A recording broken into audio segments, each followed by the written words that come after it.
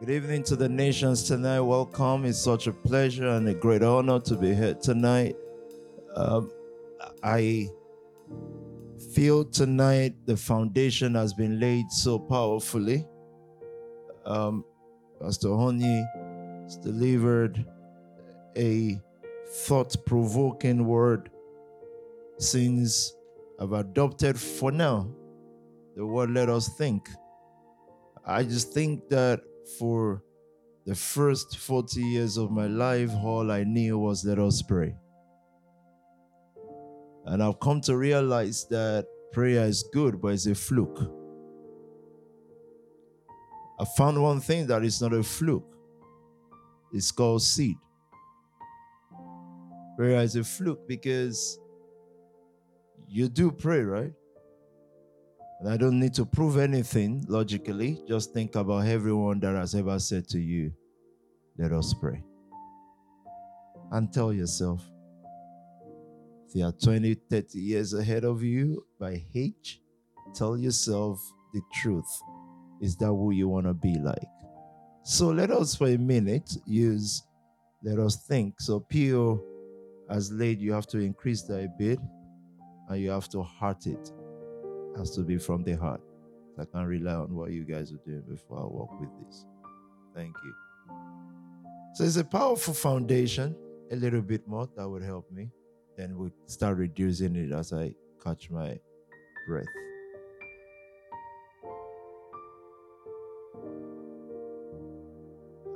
Gotta play a song as well.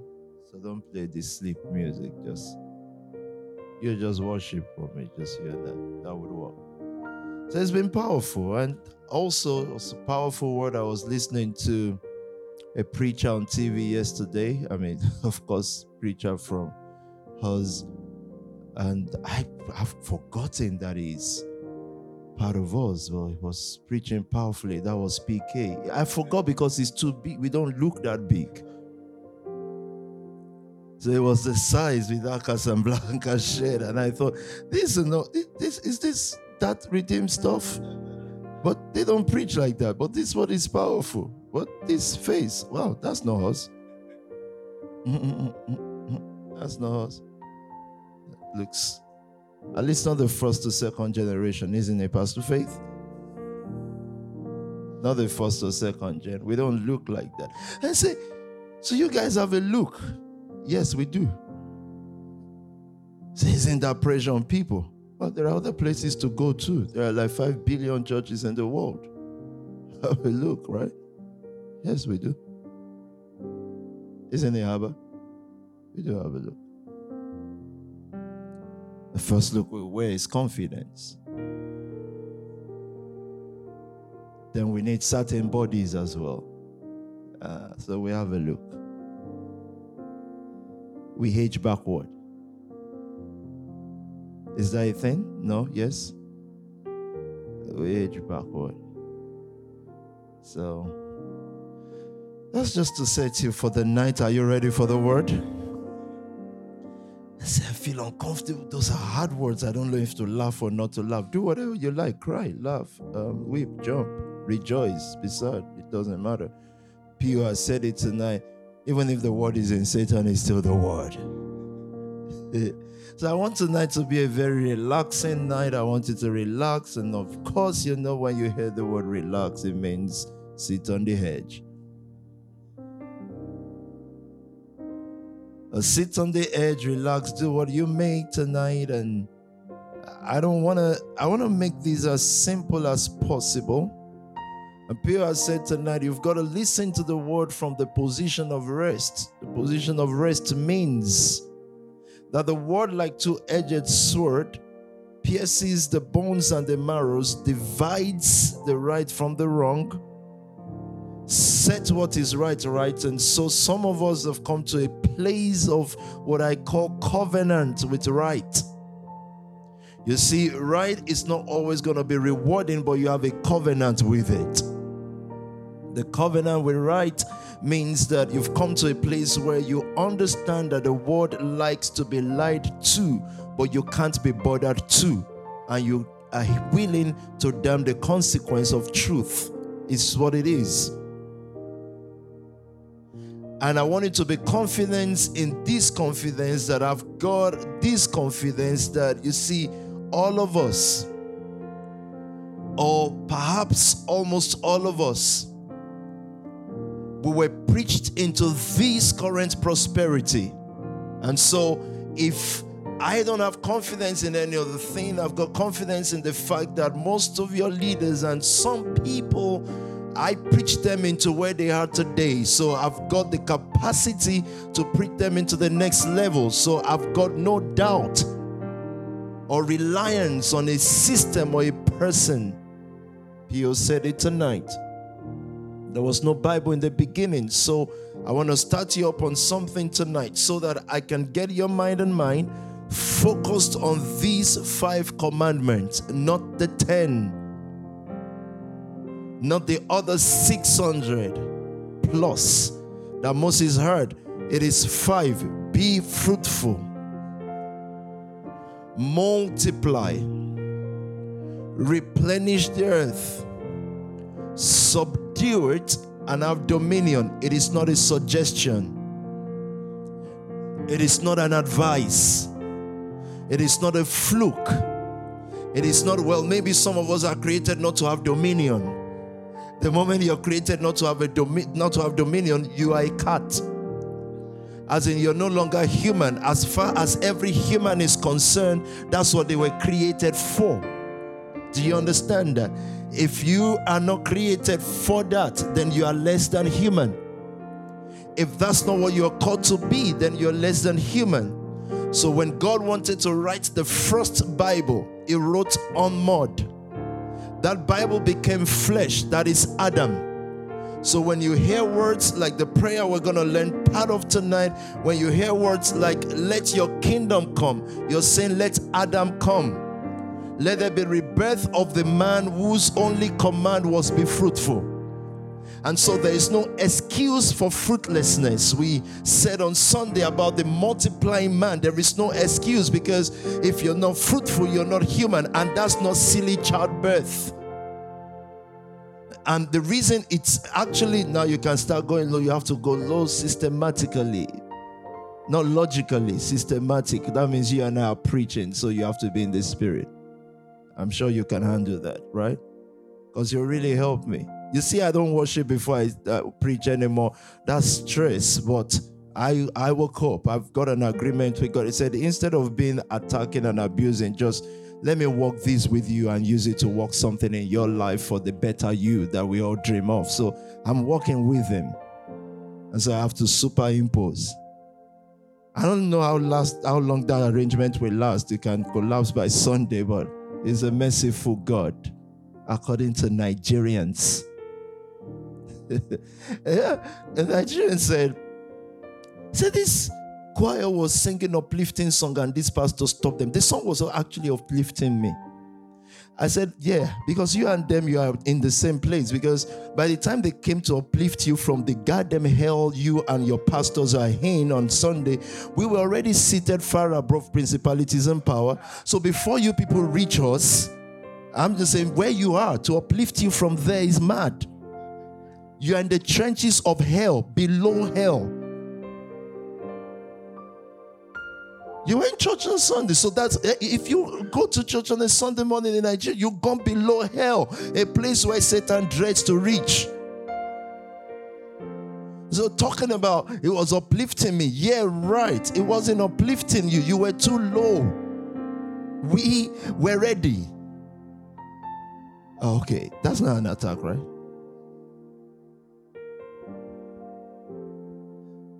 Anyways, so he prays the prayer, let your kingdom come, the replacement of Adam with dominion. Can I then, because of who we are, we're still on leadership on strategy and strategy. Pio said when he listens to the word, he hears a pity on finance. And the easiest thing we can describe prosperity or dominion with, easiest, quickest example is money. There are other things. But how many other things can you even remember, guys? Like money is the quickest example. So before someone say, well, I may not be created to make billions. I agree. But you've got to tell me exactly what it is. But I agree sincerely. Now, there was no record of Jesus being a billionaire. There was no record of Paul being a billionaire. But you can tell many things, right? There was just no record. If they were, we don't know. And say, well, if this was Jesus, what do you think he will be doing? I think he will be walking from Galilee to Nazareth. You understand? Like, why they ask those questions. Why are you driving a Lamborghini? If this was Jesus, what will he do? He will be walking from Galilee to Nazareth. So what exactly am I supposed to do? Go to Galilee or Nazareth? It doesn't exist anymore. You fool and your foolish God. It doesn't exist anymore. So what do you mean if this was Jesus, what will he do? Galilee to Nazareth. I wouldn't say, well, it will be in Mayfair and then go to Parkland. It didn't exist in his days. It takes very little to not be foolish. Very little. So I don't exactly know if they quantify, if they have bank accounts. I don't think they do. He said, was Jesus a billionaire? I said, well, Forbes has not listed him, so I didn't say, oh, wow. I said, yeah, maybe because there was no Forbes.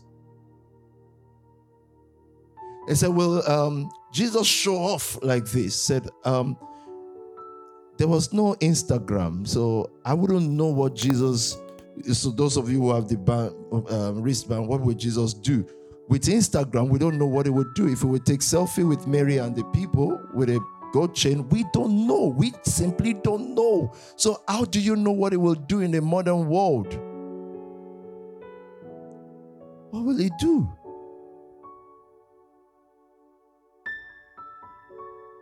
So we've got to completely sign our divorce paper with religion and embrace real spirituality, which is just the word. So he was going to write the first Bible. Back to my story. And in that first Bible, the place to write it is what matters. He did not write it on paper. He wrote it on mud. A commodity that is inexpensive, not scarce at all. But by the time he finished writing, this mud will become flesh, because it does not matter how much we think. If you don't do the thought tomorrow morning or after service tonight, it's still just mud. So in the mind of God, who is the ultimate creator, he had a thought in mind. What was the thought? To take the earth.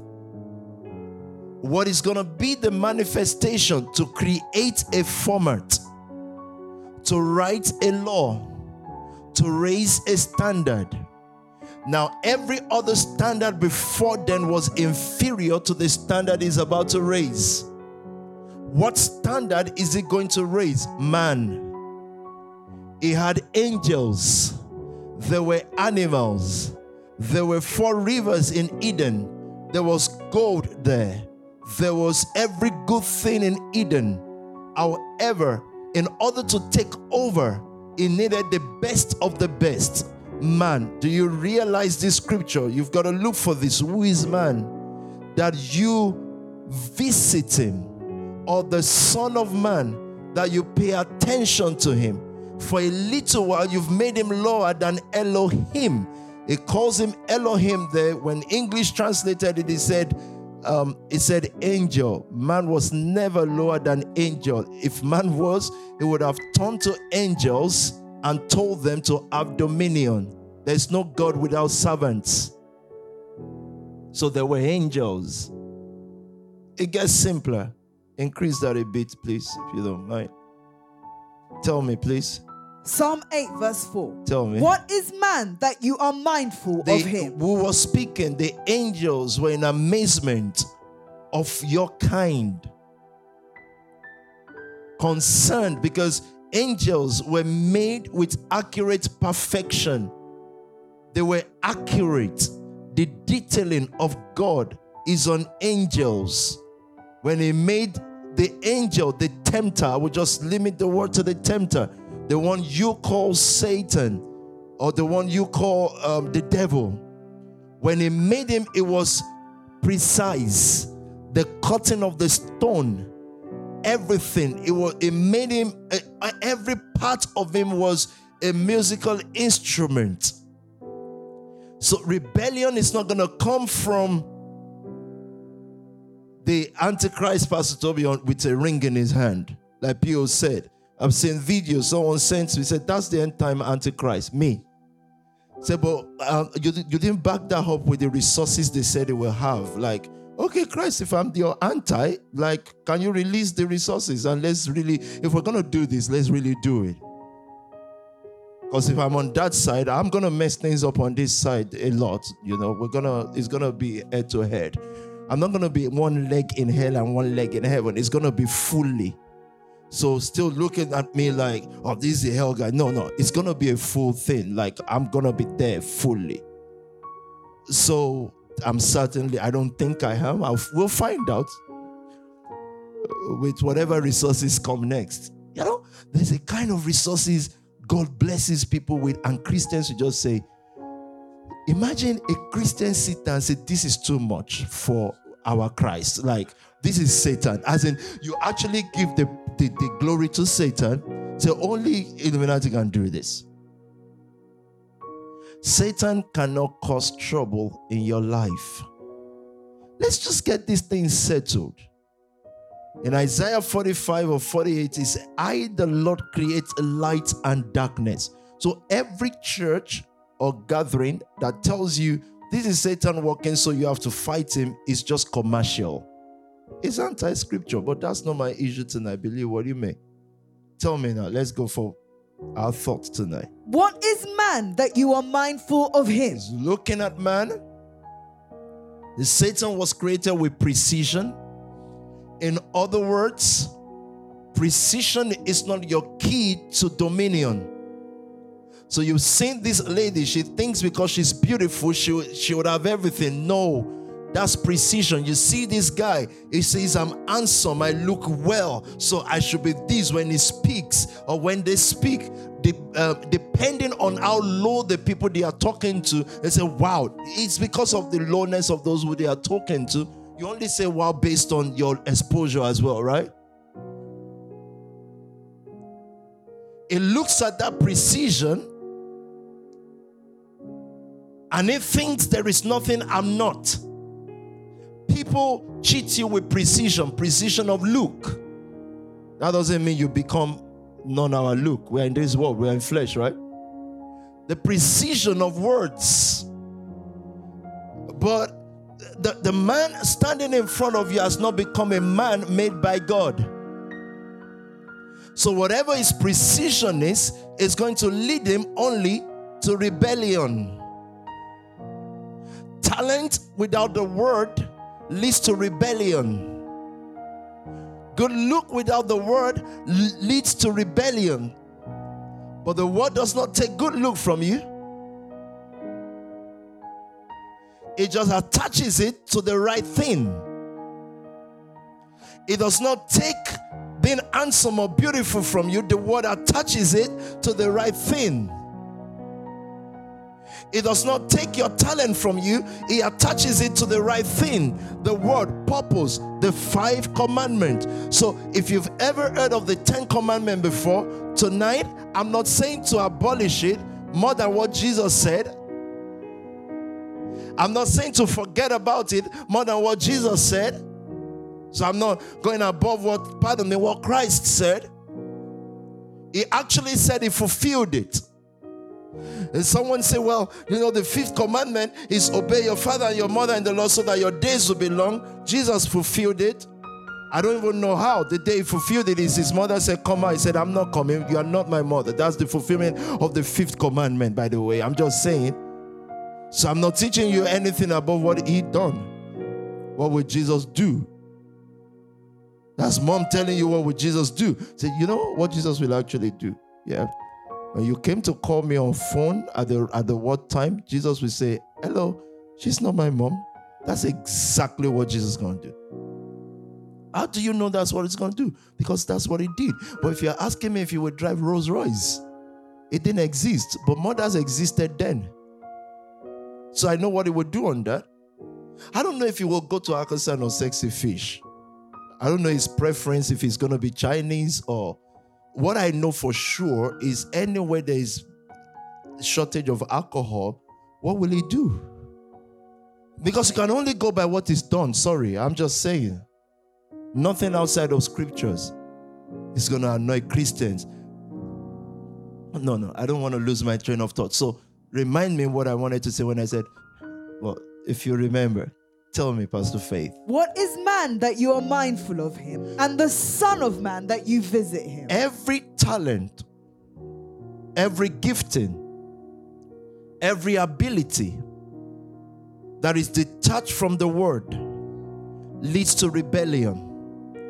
Now, this is the issue with rebellion. It does not mean that it doesn't pay off on the short run. It destroys on the long run. So there is actually no way to know if something is for and from God except being a man of the word. Is the only way to discern, because everything looks the same. Do you understand these things? So when we get there tonight, then we're going to define. So the church as it is today cannot actually see the full power of God, the full prosperity power of God, because you see, that thing is detached from the word, and it enters a space called rebellion, driven by ambition and not kingdom. Why is it not being blessed therefore? Because it is not word. And what is the manifestation of the blessing? Dominion, not cathedral. Do you understand that? So some of us must be willing to push the limit. And that limit does not come without a battle. It does not come in a haste. It has to be set on obeying just the 5 commandments. The obedience to the 5 commandments means that's the only thing you think. Fruitfulness.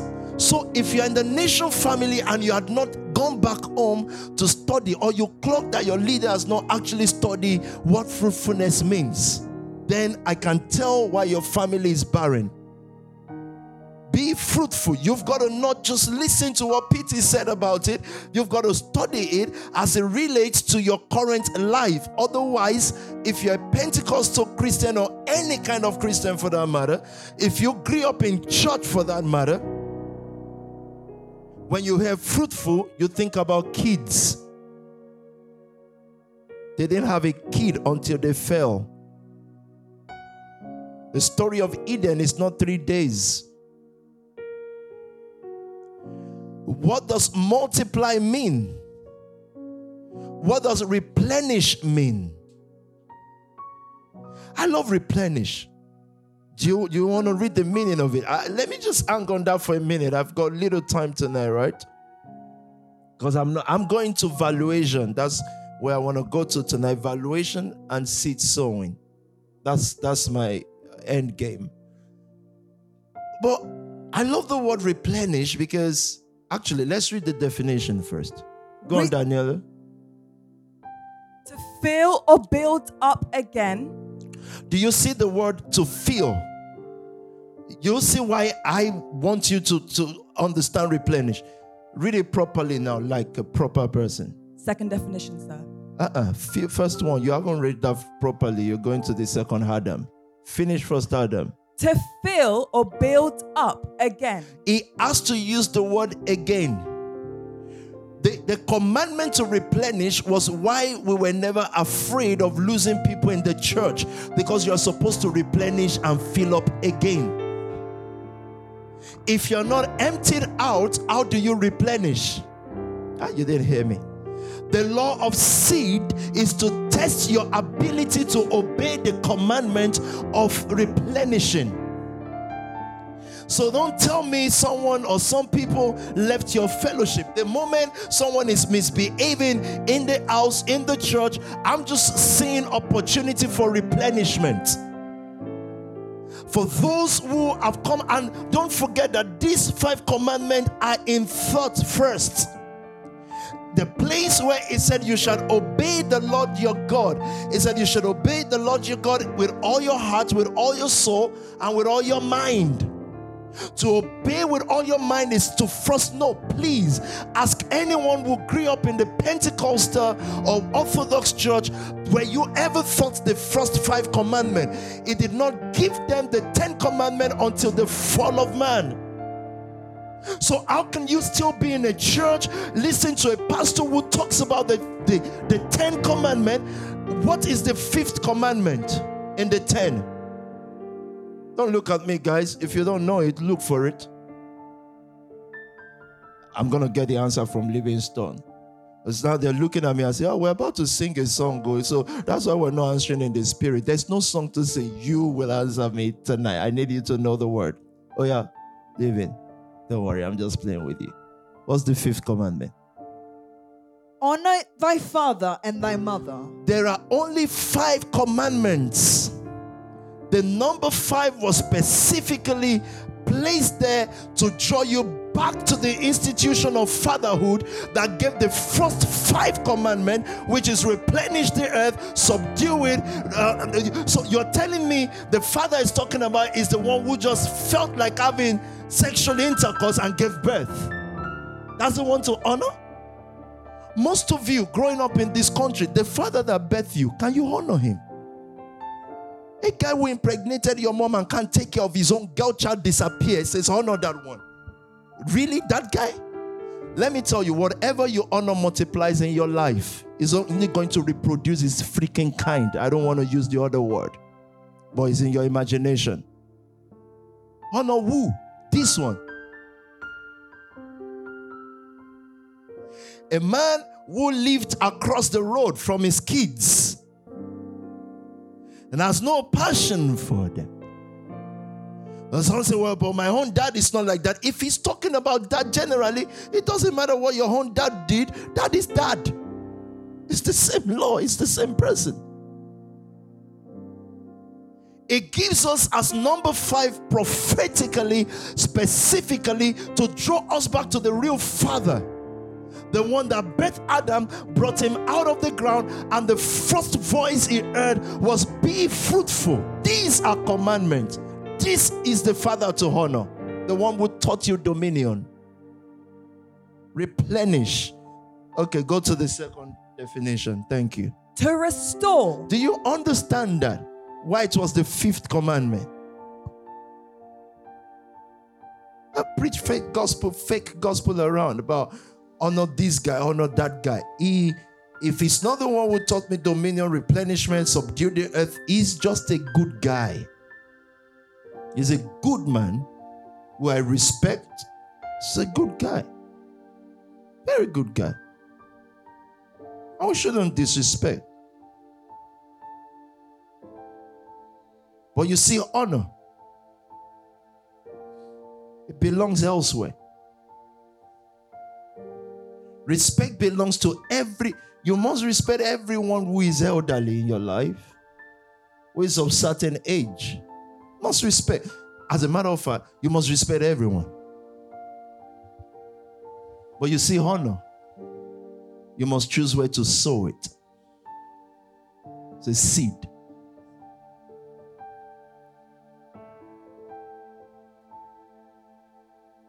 One tells me about their father, and I won't tell what their father or dad does. They say, but the Bible says, honor your father. I said, let me tell you who to honor. Satan. Go sow your honor to Satan. If you can't find where to go and put it with Satan. Forget that guy. Nothing is going to happen. Don't compare to him. You better put it where it belongs. At least. Anyway, never mind. You were reading something. Definition of replenish, sir. And someone said, well, we can forgive our father even though they didn't do us well. You've got to forgive everyone. And you have to do that 70 times 7 times. However, there are people who offend more than that in a day. There is an offense that is more than 70 times 7. It's like 451. So you just say, that's it. You've done 70 times 7. No more forgiveness. It's as simple. Exactly what Jesus did, and I can give example. But let's go on with this. I really need you to understand replenishment, because sowing is emptying to test if your commandment to replenishment has increased. You as a person, as a leader, you can't have someone that you're overly attached to. A time comes to sow anybody. It is those people that would have come to understanding enough to know, you're not sowing me. I'm a seed here. So if we're not attached to someone, we're not being cold. We're just saying, you're an adult. When you start saying to someone you're an adult, it means, guy, let me see your better version. Because the commandment is replenish the earth. So read it again, please, man. Start from number 1, go to number 2. I need to quickly move. To fill or build up again. So what if you've lost something? Replenish. Don't say, I had 2 million before. Replenish. Don't say things where it's not even a language for this house. There's nothing like things. There was something here before in abundance. Replenish. It is not a suggestion. It's not an advice. It's a commandment. And guess what they used to do to those who fluke the commandment, those who didn't obey the commandment? So those days, they stoned them.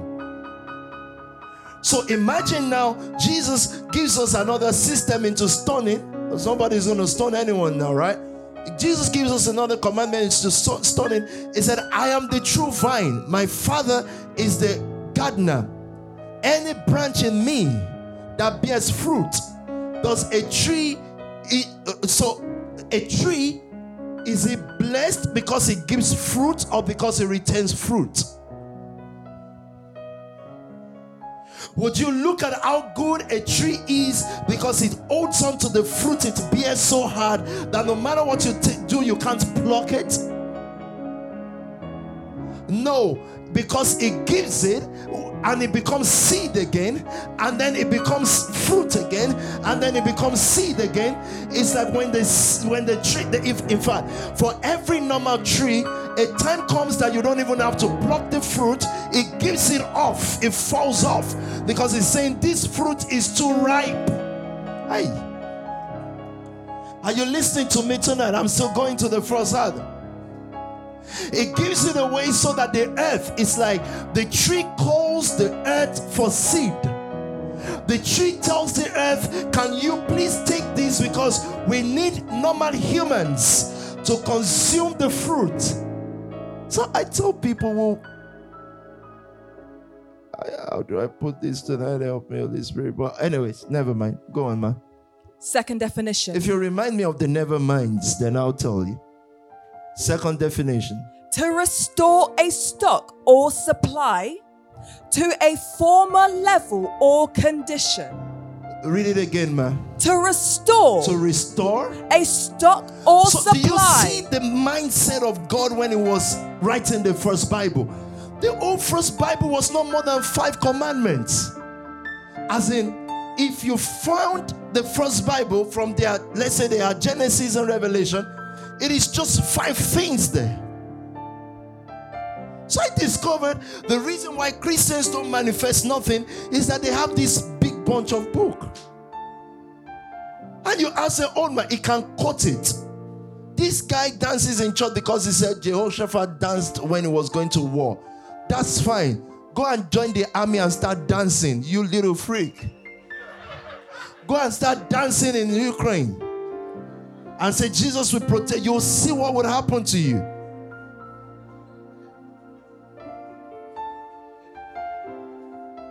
Sickness in the church.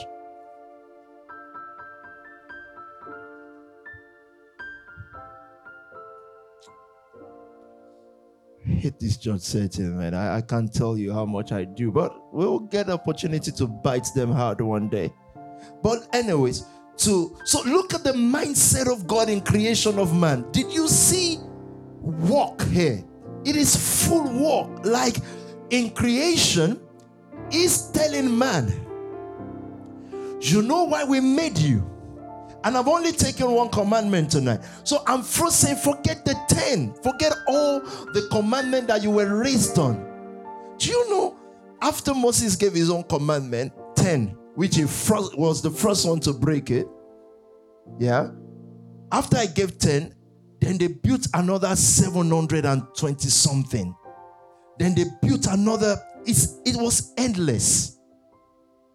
Look at all those commandments. Now come to your own family, your little family. Do you know how many commandments your dad and mom added to the already 1 billion? Then they added the commandment of, in my own culture, there's a commandment of, after all the laws of Moses, which we are still struggling with. The guy who wrote it is dead. He didn't do 10 of it. Moses, he didn't do 10. He's gone. Left us with a headache. And when in my own culture, when you're then growing up, listen to commandments. So don't give someone something with the left hand. It's adding to the 5th commandment and the already complicated, cumbersome, endless commandment. But don't give someone. So I still find myself obeying that freak law today. Like it's just hand. Same fingers. So I realized I want to give someone something. Then I quickly changed it to the right. And they programmed me. You know what happened on Sunday? I said I'm going to use this. You know, I was talking about in church, yeah? On Sunday, in church or whatever you guys do. I was talking and I was messing up the oil stuff, anointing oil stuff, yeah? Not knowing at the same time in my dad's church, someone has had hair problem. And they've gone to put anointing oil in the hair. That's how the thing went. Boom, boom, it's blown. I think the person is now permanently deaf. Seriously. Like, you wonder, so how did you find out? Because you don't talk to, there's a little family group chat. And we've got my senior sister who is trying her best to be rebellious against system. Watched the service and said, you won't believe what happened today. They won't want you to know this, but it did happen. Just saying. And trying to say, to the person, like, the person said, no, she or she should be deaf. This is an adult who submitted him or herself to foolishness. And if you're deaf, you're deaf. That means there's nothing for you to hear. I'm going to put oil. So I think there was a fire burning there. So it's like atomic bomb. So you've now put some oil. So there's a combustion of some sort. That's how the drum just packed up. Words just say, hey, you won't hear me no more. But in the same vein, they said, but there's also someone who just took his own delivery, international delivery, it's my sister's friend, of oil. I said, okay, in that case, I don't mind that. He's a businessman. He's going to sell it to the churches. He's the major supplier of churches. That's money. So I said, in that case, they should, not for just their local church, for churches around. I said, that's fine then. I don't mind that. That's a money thing. I hope if he uses the oil, he won't have sense to be selling it. He's going to deafen the guy's ears. Destroy his eardrums. But he deserves it. He should be deaf.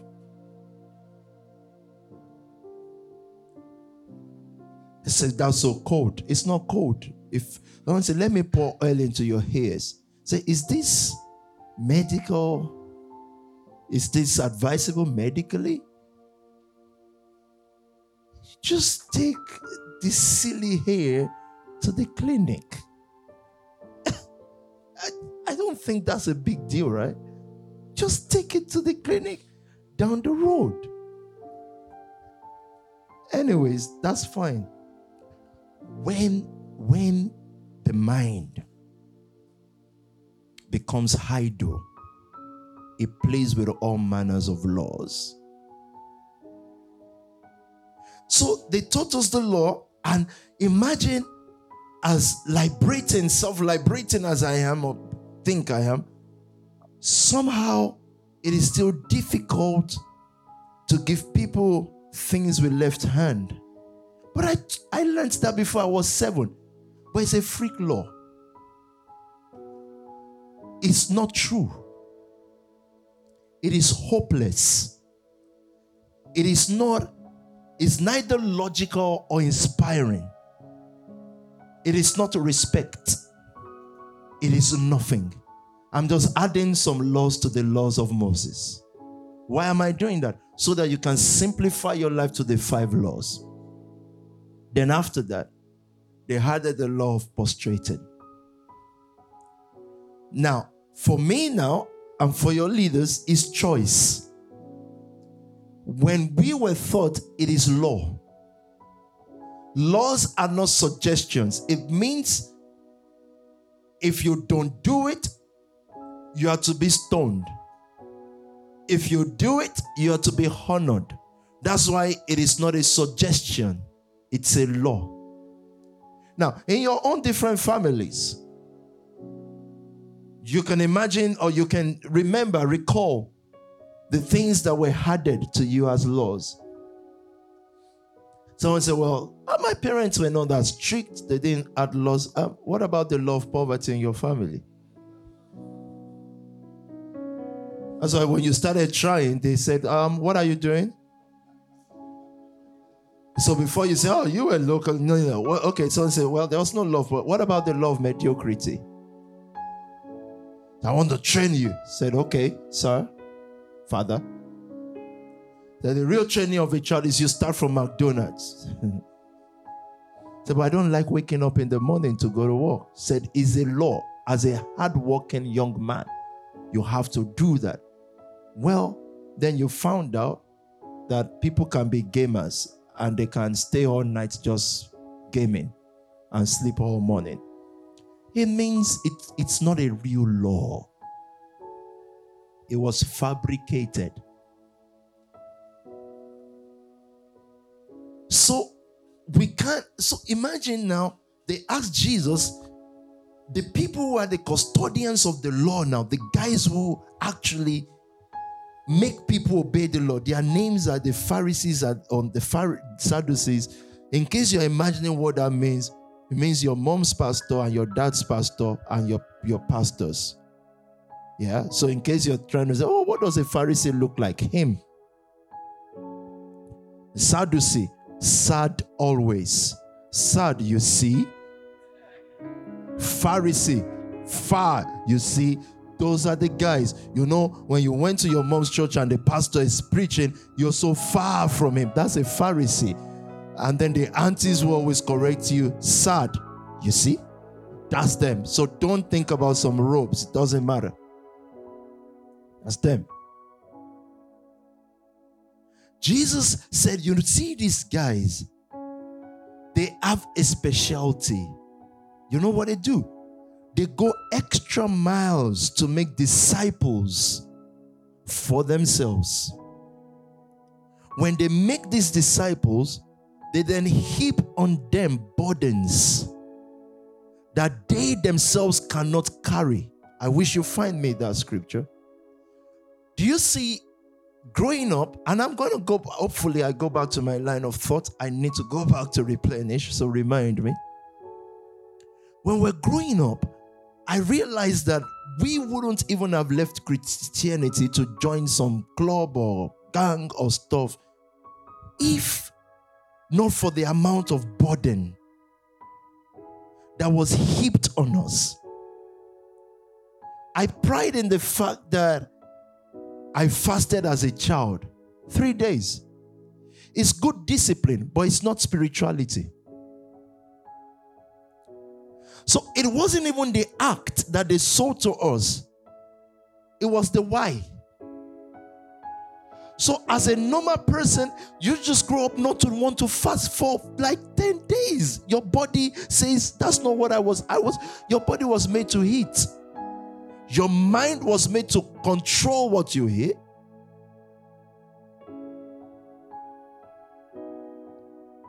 Your spirituality has nothing to do with all of that. So imagine, not until now, people started fasting to lose weight. Then we clock, okay, that's what fasting was for all this while. It's not to connect God. I fasted so much I started to see the angel. When you don't eat, you're going to see all sorts. If you are in Nigeria, except for one or two churches, I beg you, don't go to church. Don't. Or if you are African, don't go to church in African church. Go to like Church of England. Where if you've decided a mediocre life, they'll sign your kid into a good secondary school. And that's all you'll ever be. You look for how to sign your kids. At least do that and do something good for yourself. Go to church. What are they going to tell you? What are they going to tell you? What's going to happen?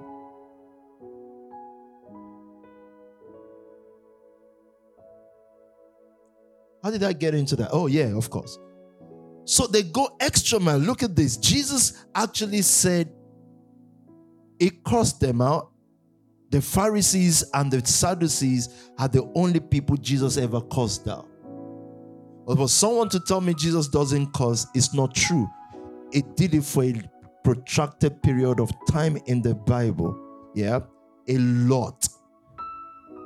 And so, would Jesus ever use the F word? It didn't exist. So he used the worst one that existed in his day. It's called woe. I don't know if woe if it's represented by the middle finger, but I do know it's one of the fingers. It could have been the pinky finger, but woe is just woe. You understand the woe? Can we define woe, please?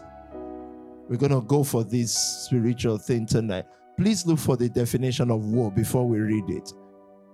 Thank you. Thank you, Francis. He just did the middle finger with...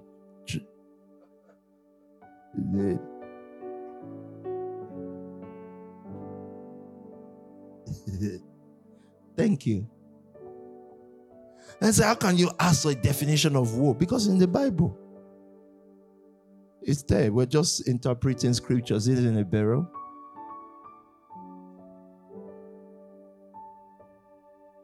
Come on, guys. A condition of deep suffering. Please finish it. A condition of deep suffering. Are you ready to read the scriptures? Thank you. From misfortune, affliction, or grief. Read the scripture now, please. Then Jesus said to the crowds and to his disciples, the teachers of the law and the Pharisees sit in Moses' seat. So you must be careful to do everything they tell you. But do not do what they do, for they do not practice what they preach. They tie up heavy, cumbersome loads and put them on other people's shoulders. Do you see the word tie up? I thought you're going to read scripture of woe to you Pharisees. If I were you and you're as dramatic as me, that's where I would start from after that definition. So please reread the definition. Thank you. A condition. A condition of deep suffering. Thank you. From misfortune. Bless you. Affliction or grief. Thank you. Woe to you, teachers of the law and Pharisees. Thank you. It looks at them and said, I wish upon you a condition of permanent what? Of deep suffering. Of deep suffering. You know, suffering alone is mad. Huh? Suffering itself is mad. Deep suffering is mad. Then it said misfortune. So, you know, how do I say this without sounding vulgar? In Yoruba, the most abusive word, you won't even hear it from me, is called Olori Buruku. They do that word. You've never heard that from me. I'm just quoting Jesus. It means misfortune. Imagine Jesus calls the Pharisees that. It's a deep Yoruba word that you don't even use, but the people use it all the time when they are frustrated with a person. You've never heard it from me. I stay away from such word. As much as people think I can be irrational, I still don't say it. Jesus looks at the Pharisees and says, a condition of deep suffering and misfortune. That's the word I just said. Finish it. Affliction or grief. Imagine he's looking at the pastors, the Pharisees. Yeah, Pharisees are like some very honorable big boys. He looks at them and says, woe to you.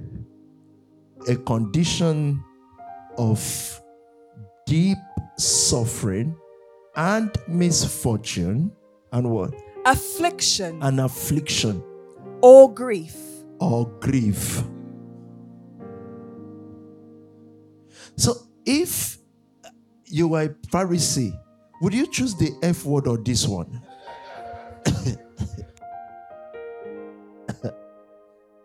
I'm just saying. I'm just trying to size up your... I think the Pharisees say, okay, swear on us the modern way. This one is deep. The funny and good thing is I've not stepped out of the... You believe in the Bible, right? And I do. I've not stepped out of it. I'm just reading what is there. But look at this. To tell you that when it looks at the religious leaders, this is how Christ considers them. He said, the reason why I'm saying woe to you is you go the extra mile. You travel over land and sea. Have you seen the Pharisees and the Sadducees traveling around the world? I'm going to have a program in America for healing. Another one in Japan. They travel land and sea to win a single convert. Because, you know, in those traveling, you do know that Beckton is not coming. If they like, they can hold a healing crusade in O2 Stadium. Beckton is not coming. The people who need to change in the communities are not coming. It's the same people. So he said, in all the 20 billion people gathered, you probably win one single convert. After spending 1 billion, you get one convert. One unfortunate person walks in and believes your lies. You win one convert, and when you've succeeded, you make them twice as much a child of hell as you are. What do you think the Pharisees are? They were the teachers of the word before Christ came. They were the ones people followed. But he asks, what do you make them into? Have you ever met anyone as judgmental as Christians before? They are children of hell. That's what they are. They were turned into that by their Pharisees and their Sadducees. Why am I saying this? They took the laws of Moses and added their tradition. Do you understand that? That's why I started with the home I grew up with. I started with our background. So the Pharisees actually took the laws of Moses and then they took their traditions and they tied these things up, present it to people as the laws of God. And scripture then says, Christ says through scriptures, the only result of that is that they make them twice as much a child of hell. That's why I have to say woe to you. But you see, the mobs, the people were with the Pharisees and the Sadducees. A place where some of us are still hard. The place where a devolving community like Nigeria has dedicated their lives to. They dedicated their life to the Sadducees and the Pharisees. They are twice as children of hell as their general overseers.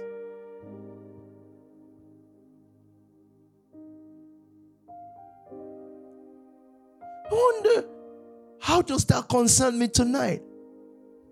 The laws. Now we have to go back to the 5 laws.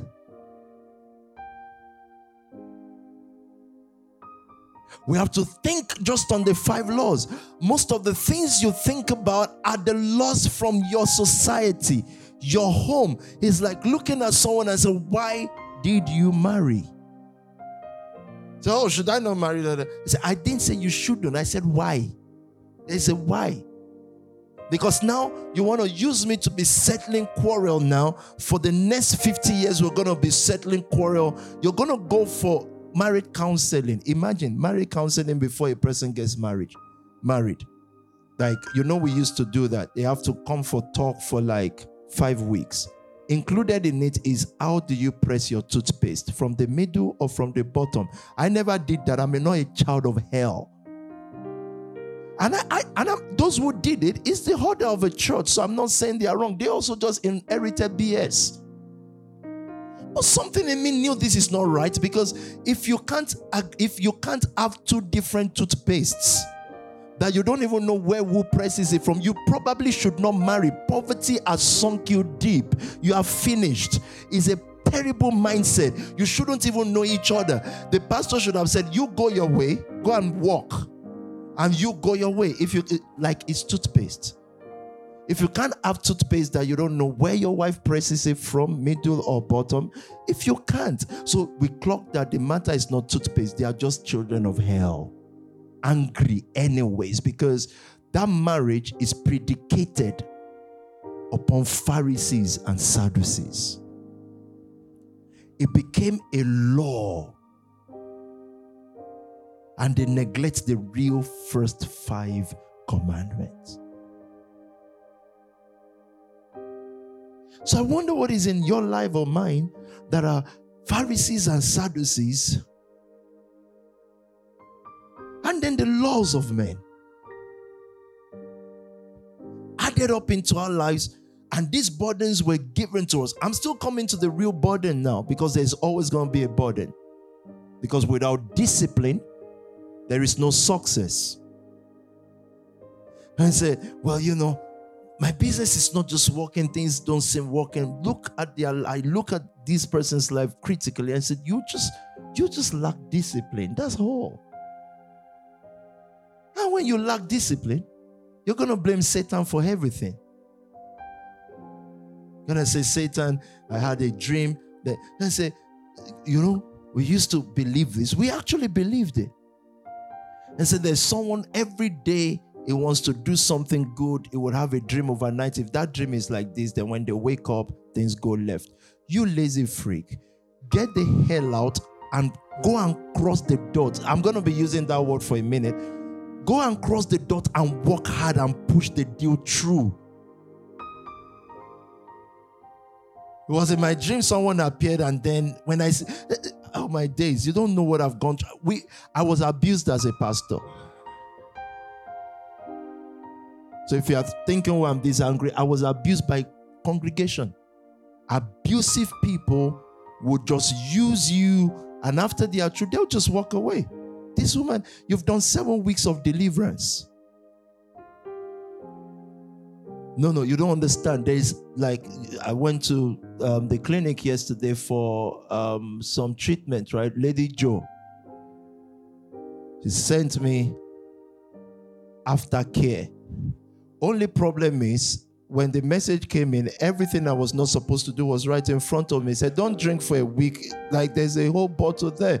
Don't eat this. It was just there. Imagine the law was coming in when I was eating. I said, this law is late. It's like the law Moses brought down from the mountain. Everything they brought down, the guys already spent 40 days. They're already doing it. You just say, oh, come on. If you've told us before. God was trying to tell them, I'm not trying to deal with you on laws written on paper. I just thought you should know what is right. Not knowing that the moment God was talking to Israel already made up their mind. When I leave Lady Joe, I've had enough for today. I'm just going to sit down and go drink. I mean, Coke or whatever. I'm just going to go drink. I've had enough from everybody asking me for stuff. So it's only one way out. So because God could not trust them to hear the word, he had to write tablet for them. You didn't hear that. I wish that you write that down either now, when you then think about it in 3 years' time, then it will hit you like a thunder slap. He had to write them papers because they could not hear him. But that was easily broken. So these Pharisees, I was just saying that when we grew up in, these Pharisees gave us so much laws. You know, a typical church in Africa, in Nigeria, let me just stay with Nigeria. A typical church in Nigeria, by the time the year is ending or starting, their reasonable members are in panic for slap you with like 100 days of fasting. Evil stuff will first slap you. And most times, I'm telling you now, I grew up there, most times the day the 100 days fasting is ending, or the 30 days fasting, come and see evil. No, you know what evil means? If their pastor just lost, someone lost their son, an accident, just all manner of evil will just start collapsing on them. All manner. All sorts. The Bible was clear on why evil walks in a place. It said, for where there is dissension and division. It said, all manner of evil. It is not where there is no fasting. Why is that? Because when there is dissension and division, why is there dissension and division? The fasting made it. Because you sitting next to your neighbor, you're just saying, you know what?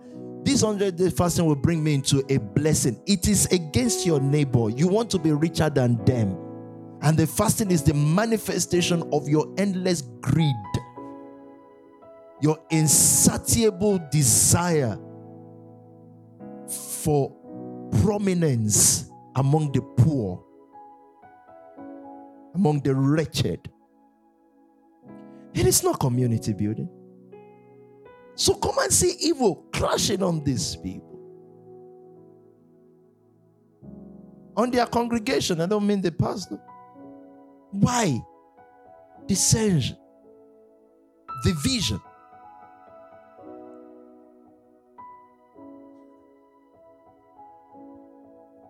So they give all these laws, multiply it upon their disciples. They can't carry it. The disciples can't carry it. And everybody starts falling off. They think because the elders still go to church. Like, you're looking at African churches, yeah? And you'll see old people. Like everywhere. Yet, Nigeria is like 70% youth. Then you see the concerts and the shows. Then you see young people. And you're saying, can you not see that they've left you? And even the young people you have there, they have gray hair because the burden you've put on these people. Then comes the burden of holiness. Hi. You see, the burden of holiness was why we sinned. They didn't know when a young man should be a young man. When a young woman should be a young woman. Do not mistake this. Great is the mystery of godliness. It's one of the pillars of this house. So the moment we're looking at someone and say, well, if you want to go sleep around, sleep around. Well, I'm just saying that, you know what? You'll be replenished. It's simple. And someone takes that as, or whatever we say, takes it as, oh, we can't live anyhow we like. We're just saying, you're already out of seed anyways. Like you've reached your saturation point on seed. We need fresh souls. So it doesn't matter. Do what you like. Actually, I need to get to this value point tonight, then I'll close. So, but there's a time for a person to be a certain age. There's a time for someone to be as lost as you want to call it, yet in the word. And there's a time you say, you've outgrown that now. Nobody outgrows certain kind of sin. It's just that their mind is active enough to be disciplined. I won't say more than that. People say, well, some people can just take the word and interpret it in a certain way. One of the pastors told me yesterday, the word actually made someone, not my word, maybe his word, actually made someone start to model for lingerie. Like, she heard the word and confidence rose up in her. Now, I can't blame her for that. That's her level of exposure. What happened is she felt not self-confident. Now she feels confidence to now do what the word actually gave her the confidence. So I said, okay, I'm not going to turn to the person and say, how evil are you? No, she doesn't know. She's an 18, 19-year-old person strictly from the street or from somewhere else. She doesn't know. So what do you tell that kind of a person? It's simple. You do know the word fornication or adultery does not actually exist in Bible interpretation. You do know there's only one thing that exists there. It's called prostitution. Prostitution, therefore, means seduction. It is the seduction that God frowns at. Because you have to lure someone into something in order to pay you something to become something. So it is prostitution. Hence why, anyway, forget that. I'll lose my, do what you like. Let me go back to my chain of thought. Again, that would take a nurturing. You have to nurture someone. They have to grow through a rank. They have to know that they are accepted. But you can't take the word and then go to some opposite side and tell me, as an adult, I haven't been in the world for 2 years, it's because of the word. No, it's not because of the word. It's because you are evil by you. You're just evil. It's not, you're just not sincerely a good person. You're not. Like, the word makes someone think, create a company and make $1 million. How did it turn you to that? You're just who you are. And probably you need to get that out of your system first, and then we make the tree good, and then the fruits will be good. It can't be a permanent state. So anyways, back to these Pharisees. They heaped up things, laws like, just laying the foundation, then I'll get into the solution. You know, when we were growing up in church, night vigil was not a suggestion. It was a commandment. Like, if you don't do it, you get stoned. Well, in our case, you get stoned physically. It may not be physical stone, but you get beaten because you didn't go to church with your parent. In the case of some of your parents that were here, they get stoned mentally. They feel like they are not, God is not loving them. And pastors actually prayed on that. You know, pastors prayed on it. You see, the pastors start preaching, say, you were not in the Sunday service, you were not in night vigil. So, and you wonder why God is not blessing you. Well, if you say that to me today, you'll wonder why I won't give you offering after the service, because I went to work for you to be idle. And now you're running your mouth. No more offering. No more offering. Because you are idle, because you were sleeping all day whilst I was working, and it's my time to work now. And you said, night vigil. But you were sleeping. See, I wasn't sleeping, I was meditating. Exactly what Francis would say. Still after you, sorry. I was meditating. But exactly where? In your bed? So no, I put the Bible on my neck and go on my chest and go. I know exactly how that feels. That's how come you have dreams to come and tell us at night. Instead of allowing us to go and sleep so that we can dream. As I was sleeping today, or as I was meditating, I had a dream that the Lord is coming. Oh, wow, Papa. So you were sleeping. And you're telling us that you were sleeping. That's actual fronting. That's the real show off. Guys, when you were working, I was sleeping. And when you should sleep, I kept you awake. Woo! And you're going to give me money for sleeping now. Then I had a dream. Why don't you tell us your dream in the daytime? So, we started dedicating just our Sundays. to church stuff. Eventually it became Monday. Then it became night vigil. Friday night. When people should be in club. Sorry, when people should be at home sleeping. I do this vigil all night. I'm not saying anything is wrong with it if you choose to. But I'm saying it's not a law. But these are the laws we think about. In other words, if you've grown in a community, an environment where you've been taught something, if you don't do this, then the blessing is not coming.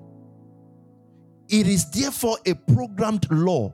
Just like I still feel if I don't give someone with something with a right hand, I'm disrespecting them. The same, again, I said self-liberated person like me, how much more you, many other things programmed in our minds. And it is not an issue, if not that they block us from the 5 main commandments. So let's go back to replenishing. I'll try to get to value and stop. There are few laws like, you see, seed. It's not a suggestion. Why is that?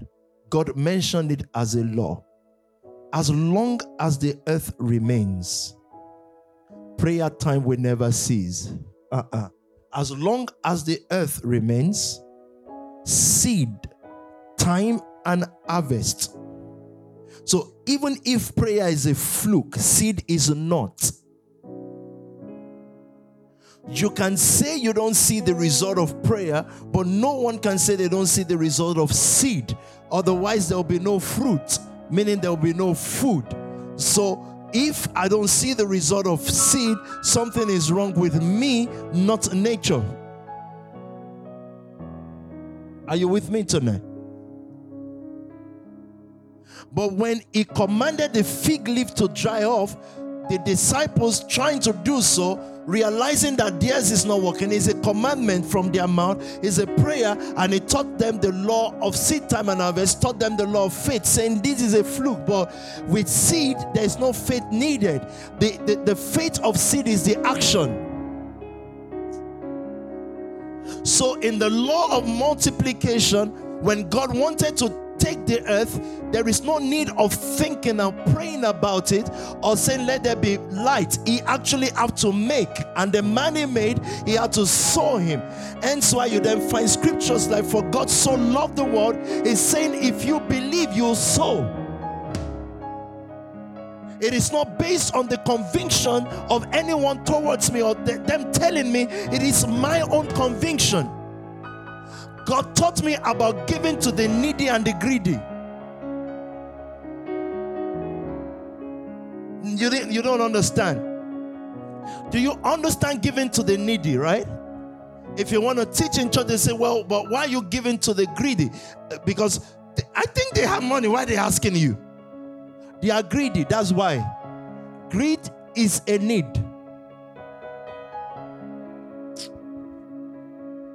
That greed in them means they are needy. So look at these laws. Again, I'll still go back to Genesis, but I need to just rush to this place. I can't wait anymore.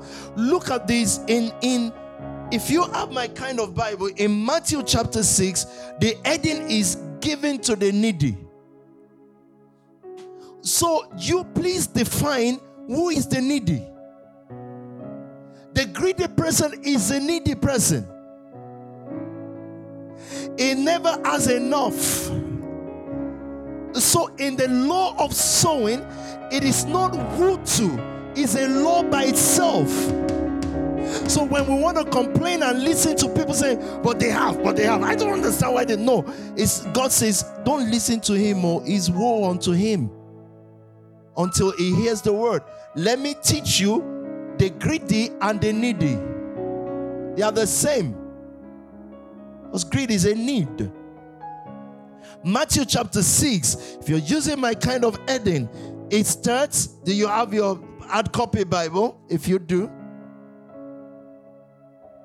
it starts with giving to the needy. Someone without spiritual understanding says, hey, the needy, person that is deaf next door, who became deaf through anointing oil, by the way. From then on, I realized from the Sunday story, if I meet a deaf that needs money, I'll say, okay, can you write how you became deaf? Were you born that way? Said, yes. Okay, we can help you. Well, I was in church. They were shouting on microphone, be healed, be healed. Imagine the pastor wanted to heal him of migraine and then he goes home deaf.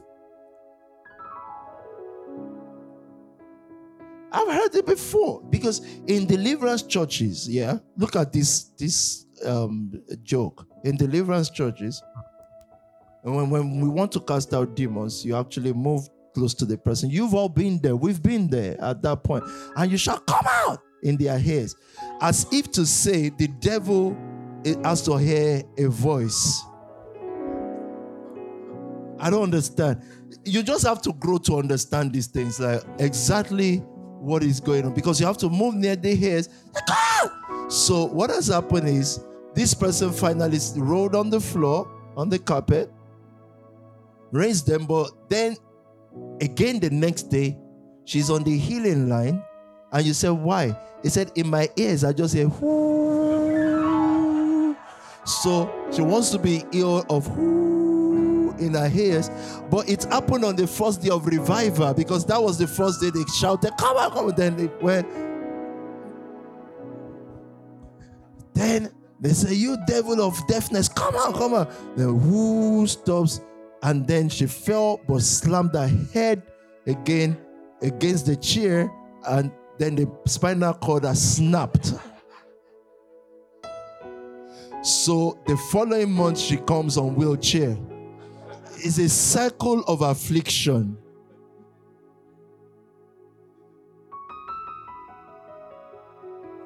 And when she came on wheelchair now, then they eventually healed her of wheelchair. And she's walking. Remember how she got there? But the problem is the person who borrowed her money for the wheelchair then says, but you now walk. You've not finished paying for the wheelchair. Return the wheelchair so that we can go and sell it. Well, she left it at church. You wonder what churches do with wheelchair. They've sold it or hired it on hire purchase to the name people who didn't walk in the last revival. Foolish people. Yeah, they can lease it out on finance. Just say, you come. Well, you didn't walk. Because normally in church revival, let me tell you about church revival. Like 20 lame people can come. One will be healed. So there are 19 that are left. So they offer them finance on the wheelchairs accumulated over previous revivals. 19 revivals from now, there were 19 healed ones. Foolishness stuff. And so you're just criticizing all these things. I ask you about my criticism. Is it logical or not? Because if you want to eat tonight, you're going to mix your food logically. If it doesn't end good, if your rice is mashed potato, will someone not criticize it?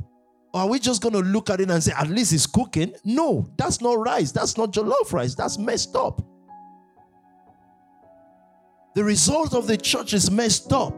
That's not food. So you can call this criticism. We're just saying the result is messed up. Anyways, where were we? Matthew 6. Let's rush this through. Let's see. Giving to the needy. Thank you. Be careful not to practice your righteousness in front of others to be seen by them. If you do, you will have no reward from your Father in heaven. Thank you. So when you give to the needy, do not announce it with trumpets. Thank you. As the hypocrites do in the synagogues and on the streets to be honored by others. Truly I tell you, they have received their reward in full. Verse 3. But when you give to the needy, do not let your left hand know what your right hand is doing. Verse 4. So that your giving may be in secret. Then your Father who sees what is done in secret will reward you. Verse 5. And when you pray. Wait. You see that 1 to 4? When a religious person takes that, they will say to us, so why do you announce your giving? They are saying religiously, do not let your left hand know what your right hand is doing. I said, but verse 5 said, when you pray, do not be like the hypocrite, for they love to pray standing in churches. So before you come after me, just know that you're not supposed to be praying in. If you want to take this literally, you're not supposed to be praying in church too. Do you understand that? If this is how you want to interpret it, number one, my scripture, the reason why we are now given, so to speak, is the Bible says, let your light so shine before men that they may see your good works. That's scripture. So someone wants to use this to be stingy, because when you say I'm giving secretly, we don't know. Maybe you are. But before you slam it and use it to hide, just remember that synagogue prayer you're doing also is addressed here. It said they love to pray in church. Then it told you where you should pray. You want to take it literally, it told you where to pray. They love to pray standing in the synagogue on the street corner to be seen by others. Truly I tell you, they have received their reward in full. But when you pray, go into your room. Literally, we shouldn't pray in church. Literally, we shouldn't pray in church. We should pray in our rooms. Before you breathe now, religious people are going to take that and say, aha, you see, no. Let your light so shine before men. That's the one we're going to take. And also, when the widow was given, Jesus saw what they are given. So let's walk past this now, please. Then they will be rewarded. Verse 7. And when you pray, do not keep on babbling like pagans. Now we're getting to the main topic tonight. When you pray, do not keep babbling like pagans, for they think they will be heard because of their many words. Do you see why he used the word pagans on them? It was their culture and tradition that taught them how to pray. Therefore, they are pagans. They are not kingdom people. So you ask a person, he said, I pray all night. I said, exactly what are you saying? What were you saying? The heart is the center of God's communication with man. He asks you, I want you to keep that thought. He asks you not to babble like the pagans, not to respond to spiritual things through culture and tradition. For they think, how did their tradition come up? The thinking. Their prayer life was based on how they think. But they did not think as new generation men. They thought like pagans. Pagan does not necessarily mean evil. It is just their community. It's their society. It's the way they were raised. Your perception tonight on issues, on what you will call problems, or how much money you have or not, your perception was formed before you were born. You only grew into it. What $1 million means to you and what it means to a billionaire son are two different things. So it brings that to the kingdom value of prayer tonight. And he says, do not be like, for they think like. What should you then think like? The 5 commandments. When you think about losses, you have to think replenish. So losses will no longer be lost to you. It will be opportunity. Reread the definition of replenish, please. Quickly. Don't slow me down now. Tell me. To fill. To fill. You cannot fill something that is not empty. If your finances are always empty, God is saying, we know you have the capacity, you have the word, you have enough word from your leaders about replenishing. So don't think about it as loss. Think about it as commandment to fill. To fill, tell me. Or build up again. To fill or build up again. Jesus looked at the disciples one day and he said, destroy this temple and I will build it back in 3 days. He's not saying things like it's taken me 33 years to get here. It's not saying it's taking us so in the world of accumulation that the pagans, they calculate how long it's taken them to get here. Jesus is saying, if you destroy this in 3 minutes or 3 hours or 3 days, I will rebuild this. I will build it again. Everything that it was until 33 years old, they destroyed it on the cross one day, and in 3 days he rebuilt it, replenished. Why did he allow death? He allowed that to show them that he can restart man again. So wherever you find yourself tonight, it is not too late to rebuild, because you have the commandment to replenish. In our culture, according to the laws that we met, we were told that rebuilding takes time. They say, well, don't waste your life. Now you're saying, even to a certain age, if it looks like I've wasted it, I can replenish. You know, the default setting in you when you no longer care, the default setting in you when you're no longer worried, that default setting will switch back to the 5 commandments. It will switch back to replenishment. But when you care and you are worried, you will get into the pagan's habits. Understood the commandment of replenish. Your houses can replenish. Don't be dependent on people. Your job to people is to sow into them and love them, not fear. Now, what if this person leaves? I'm grateful for those who used to pay tithe that left. Because without them, we would not know that there's a world after tithe. We wouldn't know. You must be grateful for certain people. They may look profitable in your life that worked out. Business that you worked at and it looks like it failed. Replenish. Build again.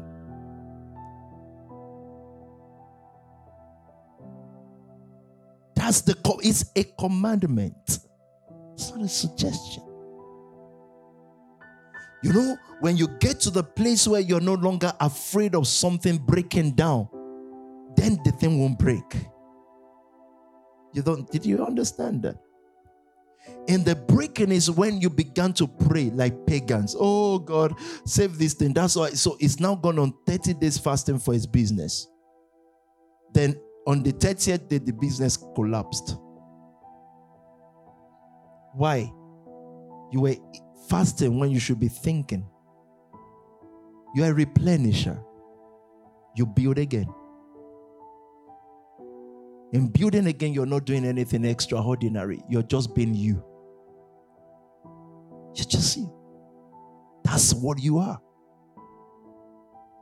Do not go on like the pagans, for they think they will be heard because of their many words. Do not be like them, for your Father knows what you need before you ask In other words, it's even saying, if you think that needs will be met because you are asked, well, it's okay to do the exercise of prayer, but he already knew what you need anyways. So there's no need. Why then do we pray? Or how then do we pray? Imagine, I'm grateful that the disciples then looked at him and said, okay, how should we pray? Tell me, please. This then is how you should pray. This then is how you should pray. It didn't say these are the words you should say. This is the how. This is the mechanism. This is the structure of some sort. Our Father, in heaven, hallowed be thy name. Your kingdom come. This is then the call tonight. Your kingdom is Adam. Because before, let's assume God stays in heaven for once. Let's just assume, right? How would you know his kingdom? What is it? If king means king and dominion, 2 words joined together, what is the example of it? What is the embodiment of it? You won't know. Just like the Pharisees didn't teach us. And when you don't see the kingdom, you then set rules. Because rules make you feel like you belong to a society, a club. Hence why Moses said rules. So he said, your kingdom come, your will be done on earth as it is done in heaven. Give us today our daily bread. Tell me. And forgive us. And this is one of the reasons why I don't understand 100 days fasting, because you've been asking God, give us our daily bread. So the bread is here, but you didn't eat it. Say, okay, that's fine for 1 day. Second day, give us our daily bread. But the bread is here, you didn't eat it. 3 days after, it says, okay, no more bread. Then you finish fasting and then no bread. Forgive us our debt, as we also have forgiven our debtors. And lead us not into temptation, but deliver us from the evil one. Yes. For if you forgive other people when they sin against you, your heavenly Father will also forgive even you. Places forgiveness. Imagine this. You should understand the struggle of the person who translated this thing. Imagine this. It's told you can ask for forgiveness in prayer. Yeah? Forgive us our trespasses. Then it writes, there's a mechanism to forgiveness. Do you understand the struggle of someone from Aramaic translating this? It looks disjointed because it's just said, because prayer to us look like non-mechanical. You just tell him, oh, Father, forgive me. Then he looks at it and says, oh, by the way, sorry, there's a logic to forgiveness. For if you forgive those who trespass against you, your Father will forgive you. In other words, it's not forgiving you because you prayed, it's forgiving you because you forgave. But you just said I should pray for it, which then brings the whole concept of prayer being illogical into question, because you just made a logic out of it. But that's not my issue tonight. You can figure that out at home. Tell me, please, quickly. But if you do not forgive others' sins, your Father will not forgive your sins. Jump all the way, please, if you don't mind, to verse 19. Do not store up for yourselves treasures on earth, where moths and vermin destroy, and where thieves break in and steal. But store up for yourselves treasures in heaven, where moths and vermin do not destroy, and where thieves do not break in and steal. For where your treasure is, there your heart will be also. I want to start closing. Look at me, please, if you can. If you've not gone blind from anointed oil in your eyes, please, let me have your attention. In the creation of this word, let's say you honor, you respect what PT had become. I'm telling you that the only way that happened is I allow some thought to come through me. It's like I can hear those thoughts. In the hearing of this thought, which then becomes word that I tell you, then becomes your own action. In the hearing of these thoughts, you can almost touch those thoughts. They are so real.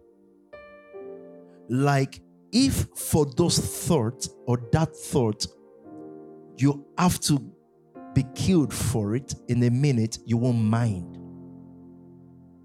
When you take those thoughts and you begin to speak it, because I'm a servant of God as a preacher, when you begin to speak those thoughts, the people destined for what God wants to do in that time and period will find themselves acting in that manner.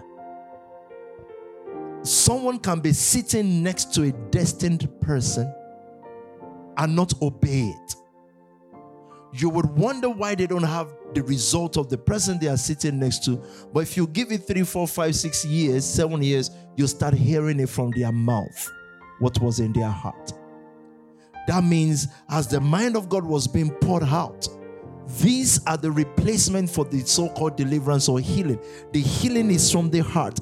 How do I plug your own heart? Because what is supposed to happen, those of you who believe you are called to the finance world, it is the same thought that should flow through you that makes you go and do something in finance like that, because you are a preacher of the word in money.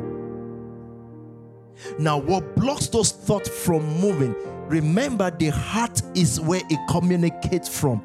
Now, for where your treasure is, there your heart will be. So, what has happened in my own life, and I have to use mine instead of we, so that you were clear for tonight, is that my treasure shifted elsewhere. When God called us to this work, my treasure is only in the Word. So once your heart is where your treasure is, there your heart will be.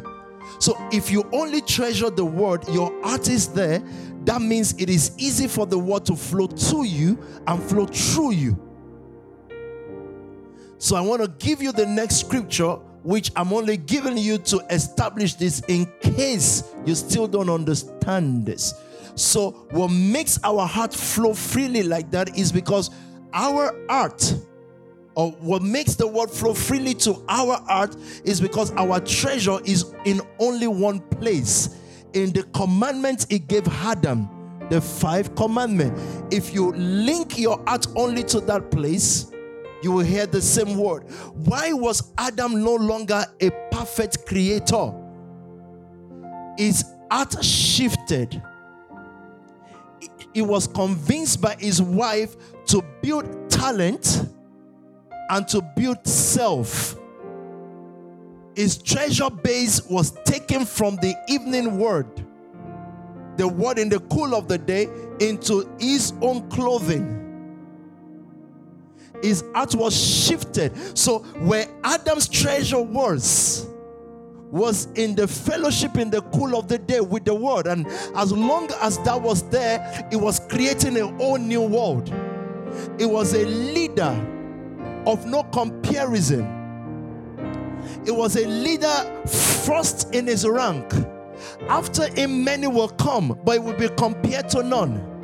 Are you listening to me tonight?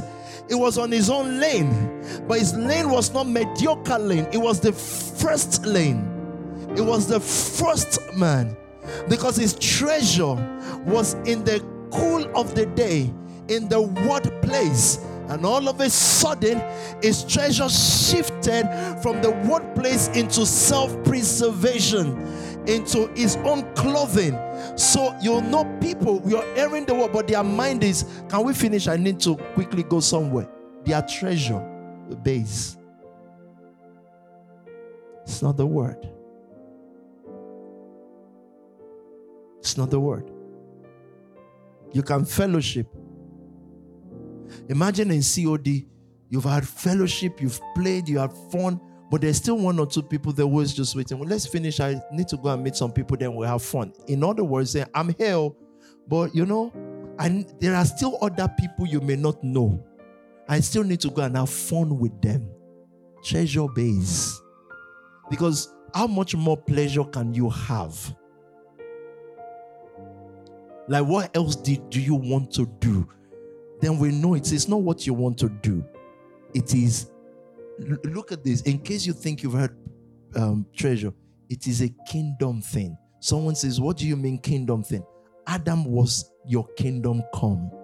I told you at the beginning, when he taught them, our Father who is in heaven, your kingdom come. He was saying, may Adam come. So when he said your kingdom come, he's saying, may the Christ be manifest. That is kingdom. That is kingdom. So he was teaching them, the disciples, when you say your kingdom come, I'm here with you. But you have to see me as the kingdom. If you cannot see me as the kingdom, it can't be the base of your treasure.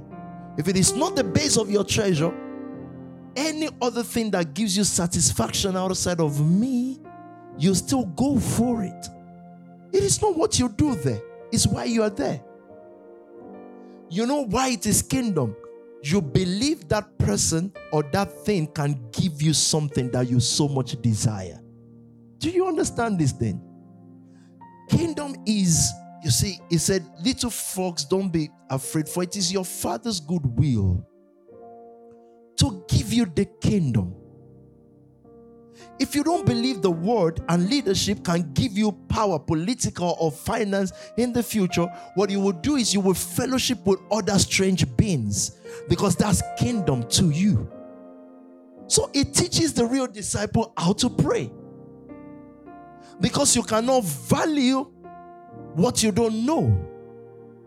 And if you cannot value it, you can't have it. Let me close with this scripture. Look at this scripture. Matthew 13, verse 44. Is this too complicated?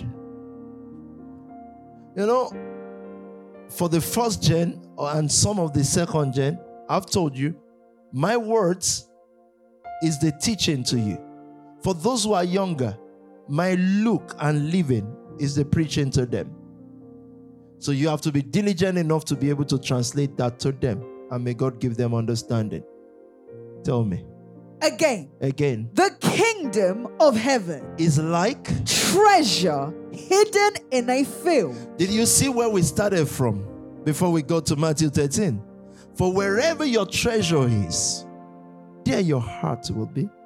Then it declares again to us. He said, again, I say to you, the kingdom of heaven is like treasure hidden in a field, which a man found and hid. And for the joy over it, he goes and sells all that he has and buys that field. So do you understand preaching now? Do you understand seed? Does that give you an insight into seed? No.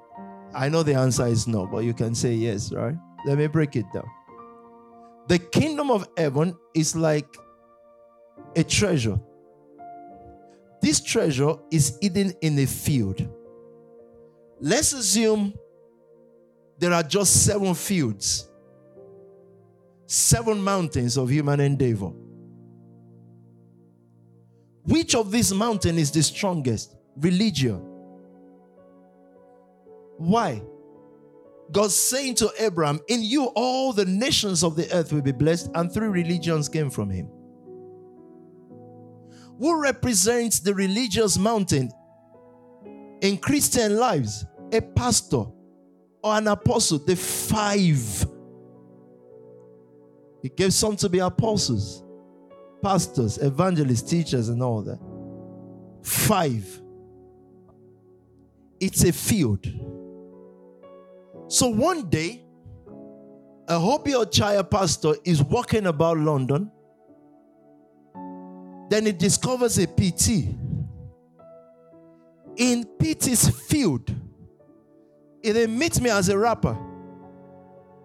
He didn't meet me as a fashionista. He met me as a preacher. I represent a mountain. I'm a preacher. Then Obi comes, Charles comes, William comes, Wilfred comes. 4 at the same time. They are all around this field. All of a sudden, Obi realizes this is treasure. It's found a word, something that a PT is preaching in his own field. Are you listening to me? It's found it as a treasure. Wilfred didn't see treasure. Charles didn't see treasure.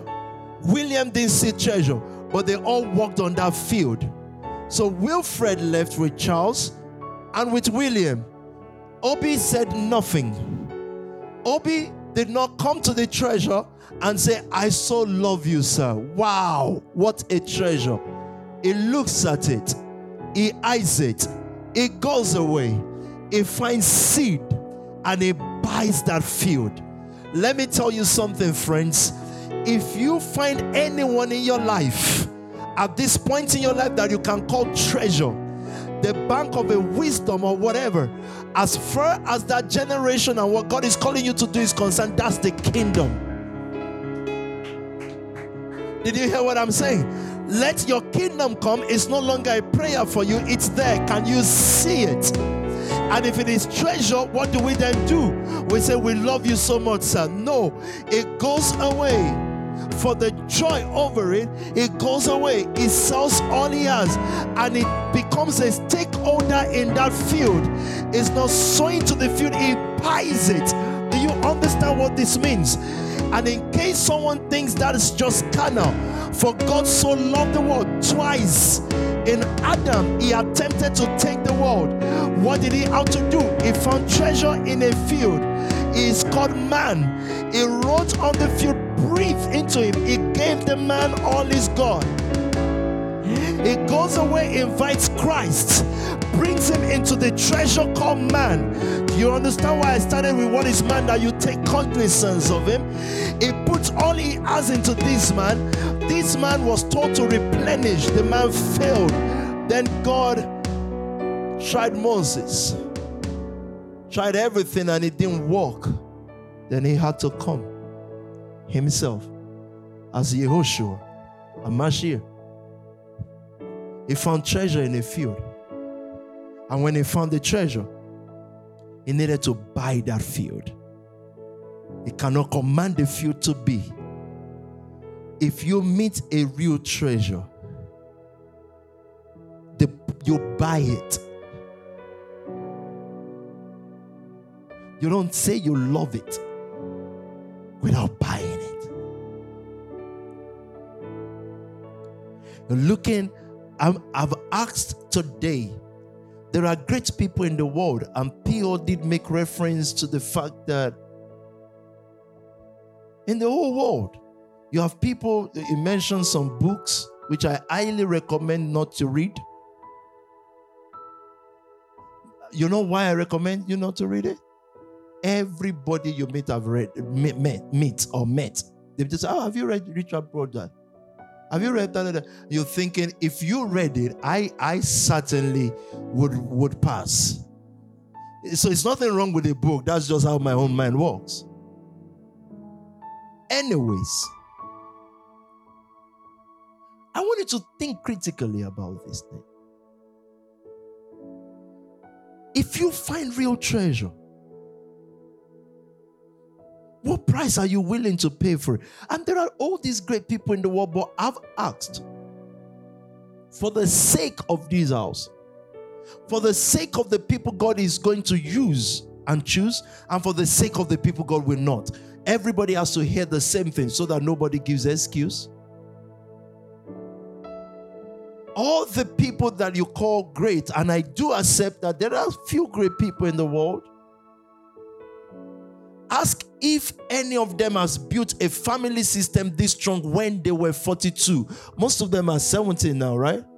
Or 99, claiming 70. Ask what if they've built this kind of system, tested, approved, and known with their own men. Forget 42. We've built this since I was 30 something. Ask if you find treasure, would you buy? And what's the price of treasure? How much is a person willing to pay for treasure? It doesn't matter how old a son or a daughter is. We have either it is verbal communication or body language communication. I'm saying, you do know you don't owe me anything. I'm not trying to prosper through you.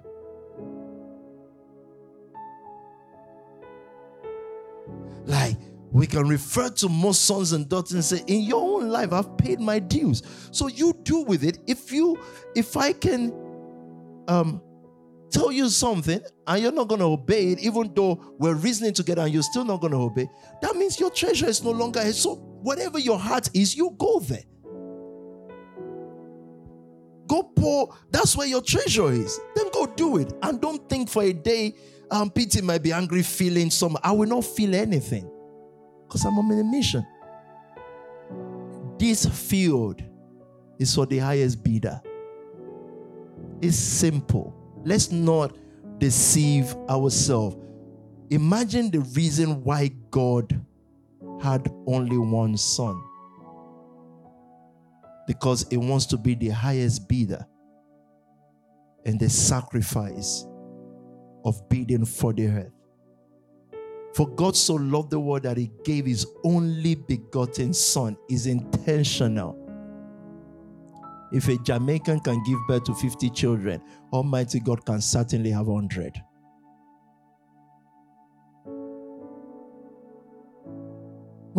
want to prove to you that it is not the sexual exchange that brings forth babies.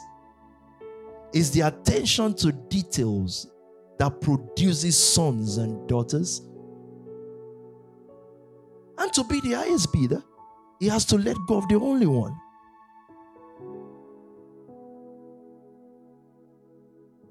He purchased this field. This man went away, first hid the treasure, went away, sold all he's got, and bought the field. You know, those of us who are called to be billionaires or so, again, I'll use that as the first example.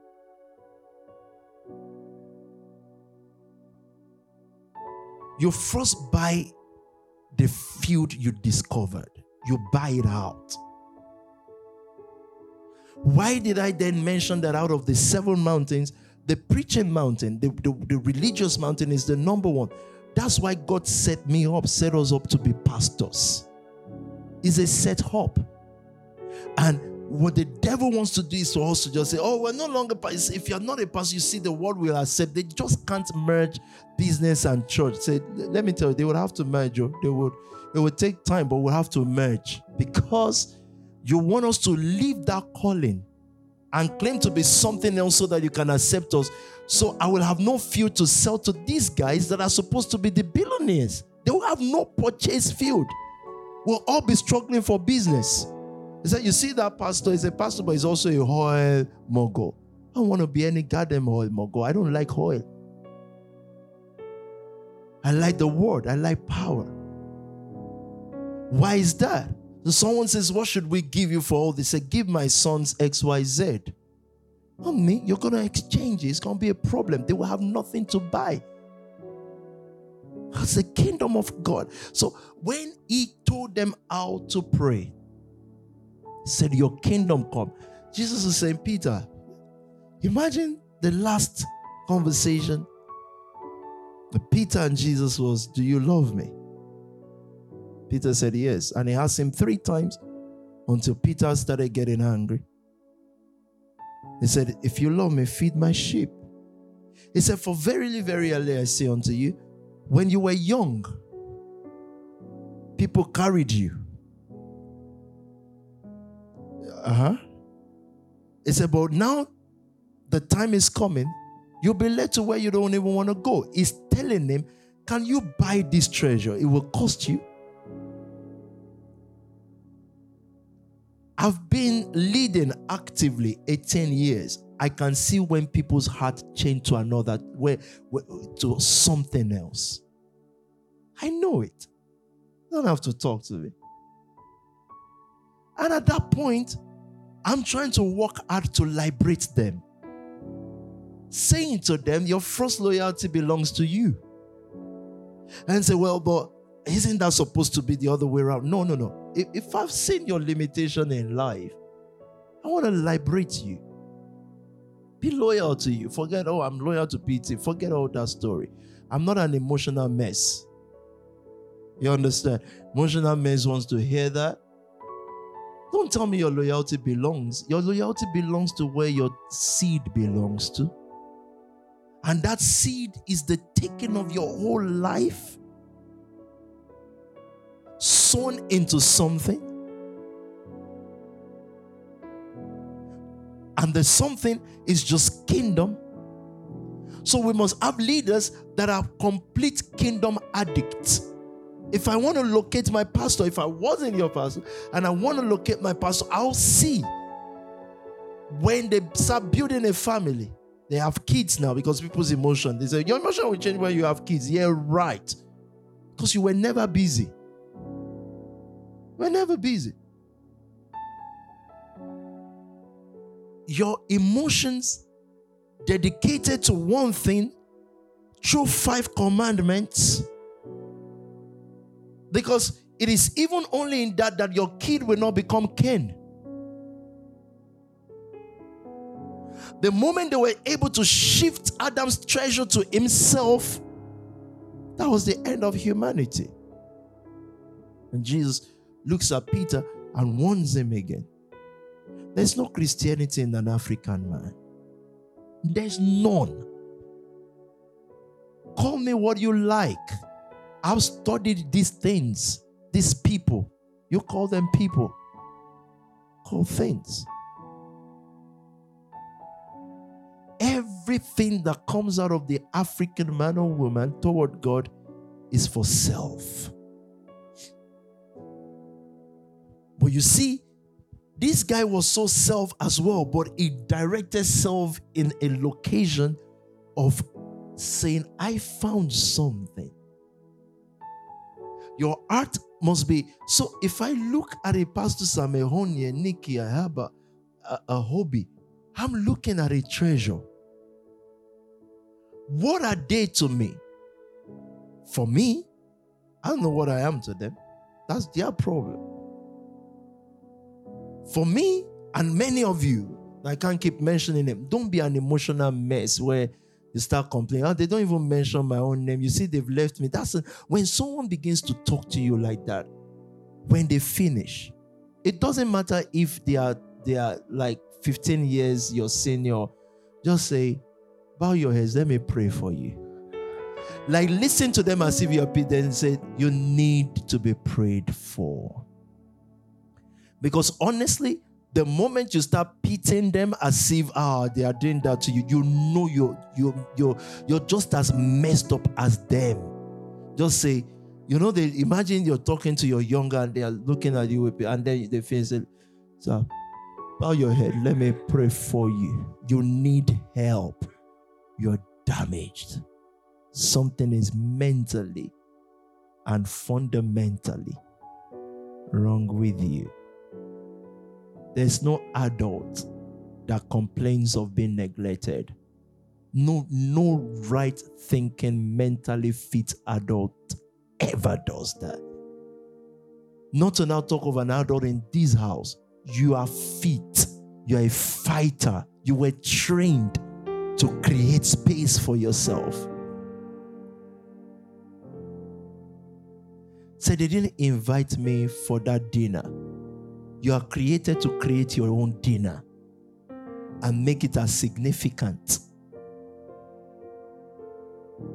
And we are all building this thing together. You see, they had a party and we are not supposed to come, Abby. When someone says that to you, when they finish, tell them, bow your heads. Let me pray for you.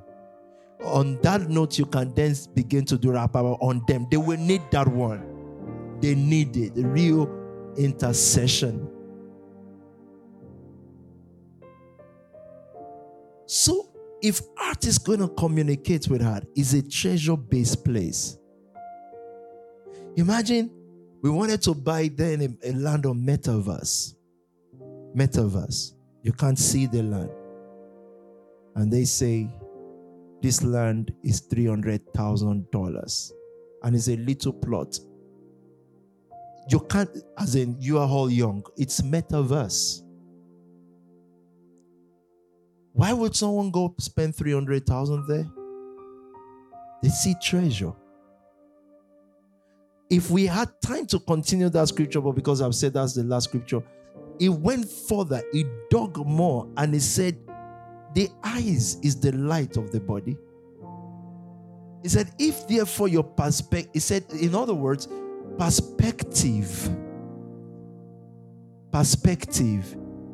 is the pointer of life. How you see things. He said, if therefore your perspective be dark, how dark is your whole body? If you're looking at treasure and you can't see it. Imagine some of us grew with parents who already feel 100,000 given is a lot. You are in devil's, you are in hell. Who already, a parent, a mother who already thinks giving 100K is a lot. Whereas you can turn to them and say, your mates, like them Bill Gates, are saying, this year we will give 50 million to orphanage or whatever the hell they say they give to. But you're growing with a perspective of, 100,000 in a year, You're already in the devil's cage. The eyes is the light of the body. So, what is your preacher's job? To open your eyes. Your leader must be telling you, you don't know an average person is typically built to make $1 million a year. I don't even think average, do they do $1 million a year? $1 million would be how much? But let's say the biggest dreamer, you go to church, you're told to make $2 million a year. Church won't say that, right? Let's put it at it. Let's just say $1 million in Jesus' name. So when I use that name, you know what I'm trying to say. $1 million? We're saying, you see, giving $1 million a year in this field only earns you. There's no plot of land for you, sorry. It earns you an handshake. Those are the people who get award at the end of the year. He said, and a cap. Well, the cap will have family on it, though.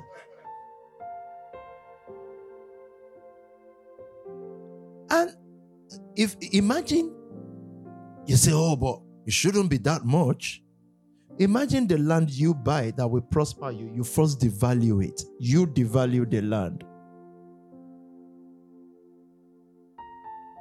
The word is everything. Every layer of your eyes, the inner eyes, start popping open. I know some have popped open this evening, popped open on Sunday, popped open last Thursday. Your perspectives start changing. The first thing that happens if your life is going to change is perspective changes first. You don't look at Lady Joe London and say, oh, that's just a 10K company. She carries herself. You know, I mean, congratulations to Elite. I love where you're starting from and what you've done on Sunday. I think is amazing and inspiring. But the question comes and says, could they have opened that shop in Chelsea? I know you will, but I need to bring a sense out of this.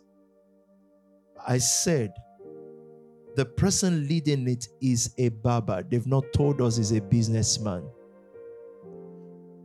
You as a black guy, you probably don't know how to cut white hair. But guess what? You don't need to know. You just have to have a business cap enough to know that it is not your barbing skill. It's your barber's gathering skill. So if the same guy is still barbing 24 months after, then you know something is wrong. But it's still fine for him, because if you were a restless youth that didn't know how to make 2K a month legally before, and all of a sudden you can make 5, 6 for yourself, you say, wow. So I ask, like Night Shield Security, as they tell me about their feats, so we employ so amount of people. Those stories are good, but they don't excite me. You know why? There are many black people that have started companies that have employed so many like that, but they fell off. Who is still in the game? Some white guys. Then I say, why do you think they remain in the game? Number one, because they are white. Is that because white racism? No. Because the money that means something to you don't mean that to them. By the time you employ 700 people, 1,000 people, and you make 15K profit on it, you say, wow, you see the white man that is your competitor, it's nothing to him. He's just looking at that, and he is in the arena where people are walking by himself as a poor man. Because he's not rich where he wants to. It's not even close. And in that same word, friends, and I want to say this with politeness, in that same word, the person, the number 5 commandment says you should honor, decides that what he will do, your own father, is to go and take security job in this same freaking goddamn holy world. And there's nothing wrong with that. That's his choice. But don't make me honor him. Make me respect him. He decides That the build up and the culmination of my life is going to be that. That's his decision.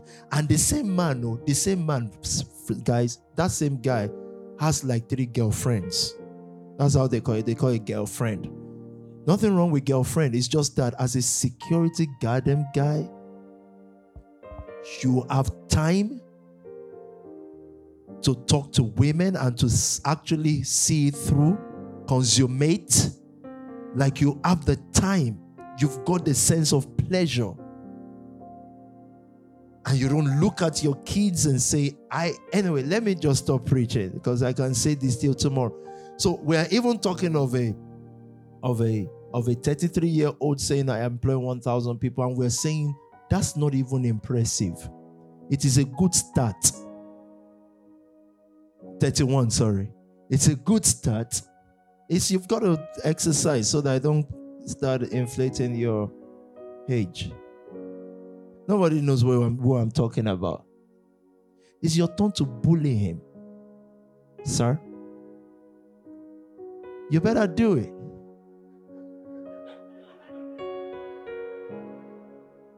Have dominion. Why do you get started and say, you try it? Subdue the earth. You know, what are we going to sing tonight, best choir in the world?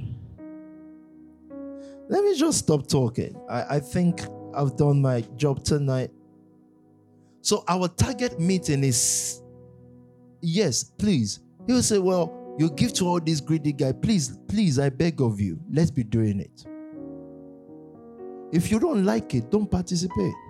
Maybe, even if you don't participate, maybe we won't even be able to do it. But we don't know. Try. God makes the rain fall on the good and the evil. So you can't tell me otherwise. We found treasure. Everyone listening to me tonight. So how would you estimate me? I think Pastor Sam, for me now, I think is worth £1 billion. I think only $1 billion. I think, damn it, I think we have about 10 people here worth $1 billion each, or more than that, whatever. So that's my own worth, because that's how much you're buying the land for. The day you make $1 billion physical, which there's no rush to that, the day you make it physical, you'll be surprised. The land needs $1 billion physical. Just needs it. But you won't lack. It takes your eyes off that land and puts it into self. I told your leaders, in this house, there's nothing like not meeting target. The moment you start that journey, not meeting target journey, is a journey. You start not meeting even your own life target. What is God's target for Gold House now? This house is too old and too small now. Now can be in the next 6 months. It's just too. You've taught on this mountain for too long. That's not asking them to change houses tomorrow. But if it is normal only, just only, young man only, this is already too much. But in this land, in this kingdom, it's getting boring. That's what we're saying. That Pastor Toby just tells them to reach too much for a young man. The young man should be progressive. How do you describe progressive? This is progressive for me. We don't meet up any. If you are small in your fellowship, you feel despised. Buy lands. Don't buy emotions. Go back to the recent SoundClouds and think through it. And if you don't think what Peter is saying is worth this much, you put a salary on a PT. You don't exaggerate. Don't do faith thing. Just you sit down by yourself. I know you love me. You can say, oh, at least 1 billion a day, whatever. Forget that story. Just you write it. And you tell yourself, what if I'm put in position to be able to pay this guy's salary? How much will I give him? And then that becomes your watchword in life. And see what would happen to you. The thing we say this thing to raise seed, we learned how to abound and to abase. It's not difficult for a pity to abase. It's not our own need. It's the fact that you wake up in a week and you can't predict how many needy and greedy people you have to give to this week. Also, if you have needy more than greedy, it's still not balanced. It's like God putting rain on good people and there's no rainfall in Nigeria. How? The Nigeria, of course, the guardian of the greedy. It's a kingdom. So guess what? The kingdom is with you. The family heads the kingdom. Do you value this system? Then don't stop by. And that's going to cost you all the life that Adam gave you. You know the life Adam gave you? Is your credit rate, everything Adam gave you. I've seen in this house beyond that. How God can give, our seed can give a person a house or whatever, or a car without the greatest credit because they've used it for the house. And then they still got the best car without needing to kill. I've seen it. So I'm not preaching what I've not seen. And if the pastor is the one saying it happened to me, maybe you can't believe his testimonies. But what about others? The kingdom is here. As you grow in the work and you hear more word, the temptation is value will reduce. Value is something you do on a daily basis. It's treasure. This is treasure based. All of a sudden now, again and again, the whole world and people, imagine people walking into, we are having to choose who should do the documentary or the movie of Spark Nation or Spark for Netflix. We're having to choose. And you have 4 or 5 people or 4 or 5 companies saying which. It's become a story, right? They all want it. And on that terms, you can say, well, you know, for the first times we're airing, not really first times, but at least from the basis you're airing, you know, it is strange to me if people sit me down and say, we don't even need any money for this project. You know, in a PTs here, it's a strange music because even those who don't need the money, we say, we just need about some money. I say, no, we don't need a penny. So you don't, but I do. Official producer, shepherds. That's just simple. Because you were not looking for a story to be told. You're a kingdom. You're a people. Where this goes, you won't care where this goes until you begin to look more at yourself. How is this going to profit me? She says. I said, I really want to tell you how this is going to profit you, but the reason why I won't tell you is because it won't profit you because your attention has been drawn to you now. That's where your question is coming from. It's you. You become Adam in the garden. And someone has told you, you're a grown man now, look after yourself. But if P.T. was looking after himself, if everybody was looking after themselves, you won't be raised. You wouldn't have come this far. If it is individualism, you won't be here. This kingdom. Let me sing with you tonight. Are you going to think with me tonight as we pray? Our God, is that what you want to sing? Let's go. Our God.